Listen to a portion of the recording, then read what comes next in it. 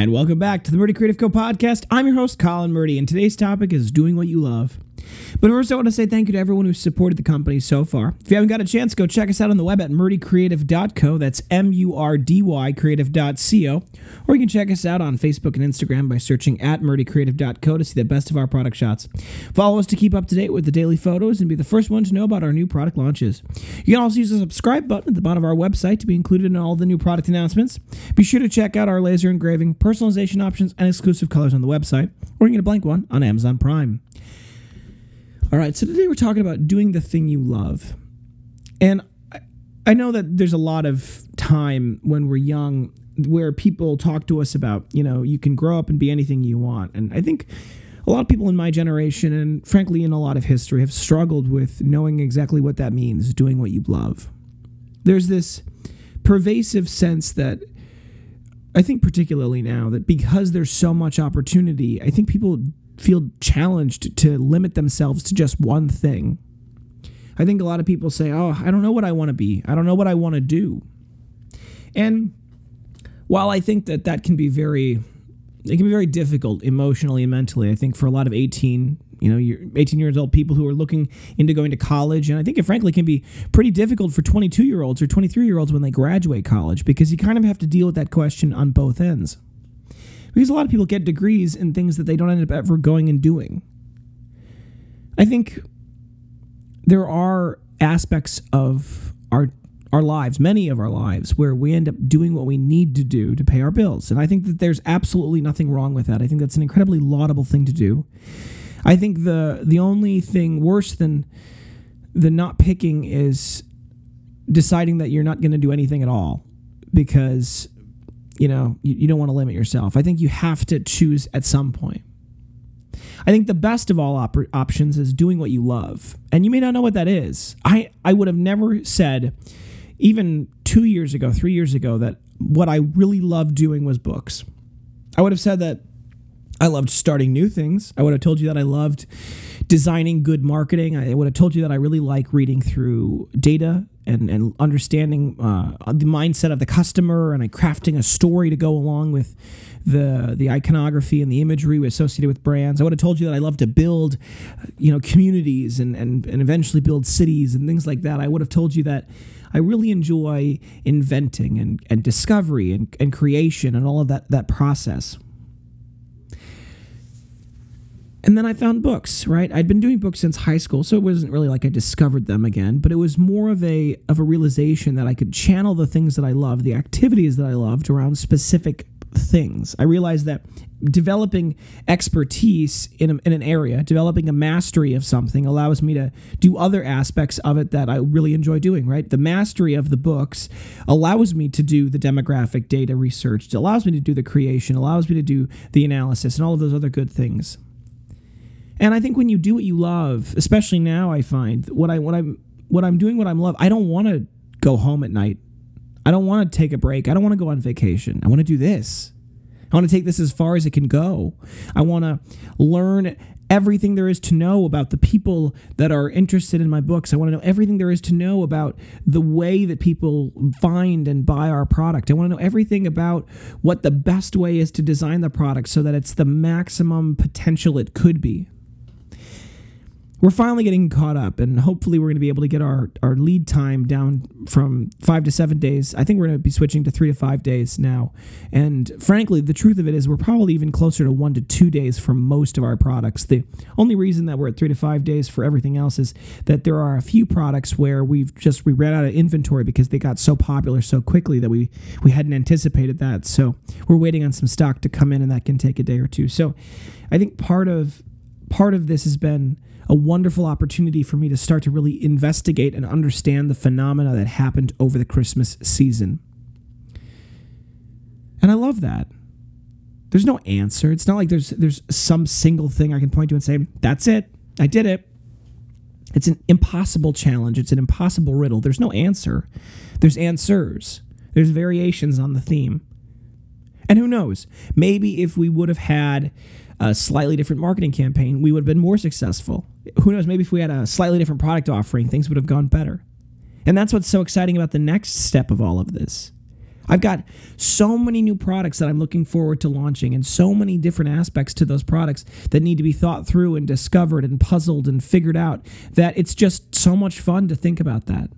It's exciting for me to sit and plan and say, okay, well, if we were to increase our marketing spend by this percentage, and we were to direct the funds in this way at these specific advertisements, they seem to be more effective with this demographic of people. And if we can hit this demographic of people, then we might be able to get a ripple effect, because this specific demographic has a lot of organic growth possibilities because of the way that they interrelate with each other, because of the exposure they have with other people, because of the way that they post on Instagram. I mean, there's so many different variables to this, and there's so many different decisions to be made, and it's all exciting, it's all fun, and it's a massive puzzle that I'm looking at.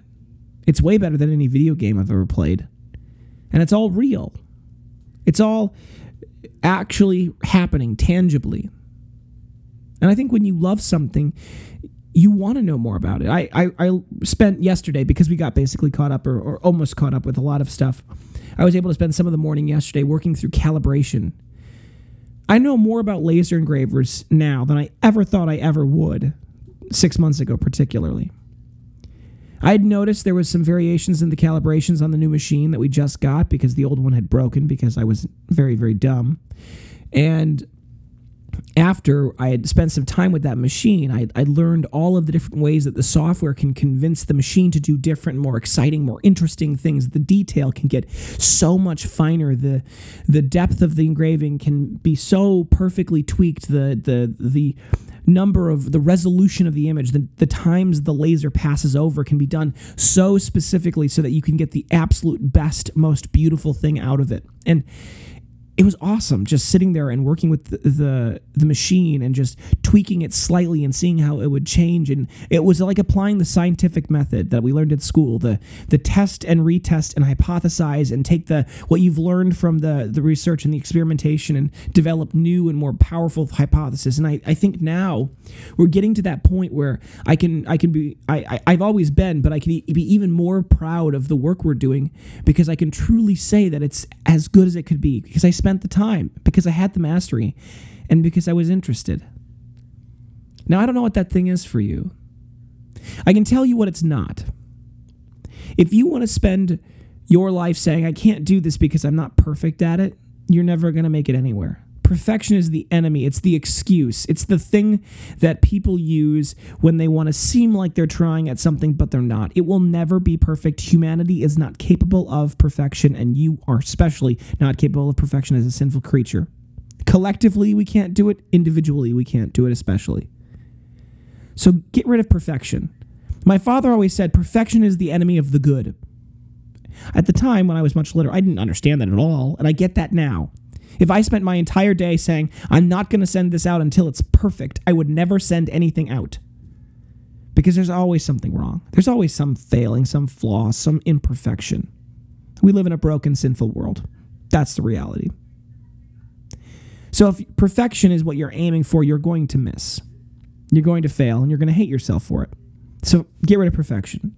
Focus on being the master. Focus on mastering something, and you can only master something by putting in the work. The only way to get anywhere is to practice. Very, very, very, very few people in life ever have savant-like skills who can write and play Mozart's Sonata at 4. Very few people in this world, and the odds are that you're not one of them. But that doesn't mean you can't be amazing at something. That doesn't mean you can't be great.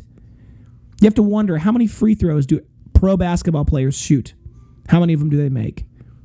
Batting .400 is an amazing achievement, and that's hitting the ball 40% of the time. So practice and be okay with when you fall short.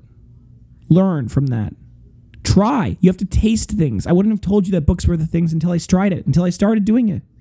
And now I know more about leather. I know more about the care of leather. I know more about paper. I know more about all of this stuff because I tried. So find the thing that you want to try at and become very, very dedicated to it.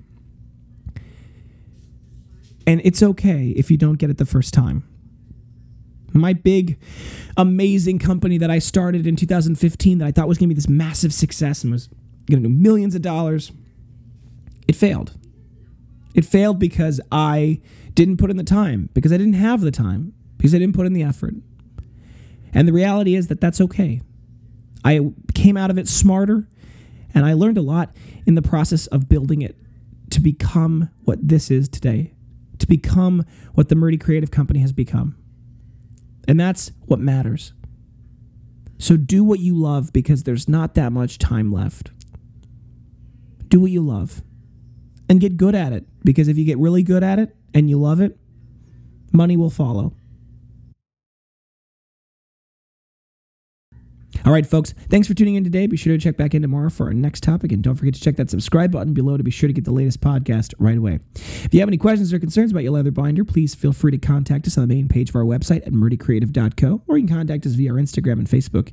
You can text, email, call, direct message, all the usuals, and I'll do my best to be available as soon as possible, but I do appreciate your patience. If you think I deserve it, a good review can go a long way to help us grow our new community, and word of mouth is still the best form of advertising, so please tell your friends. That being said, if you want to hear of any podcast topics, send them my way. I'm always happy to engage with our growing community, and I want to give you guys what you want. If you're looking for multiple binders for gifts, giveaways, menus, really any reason, ask about our book discounts available. Thank you so much for tuning in. Have a great day, and goodbye.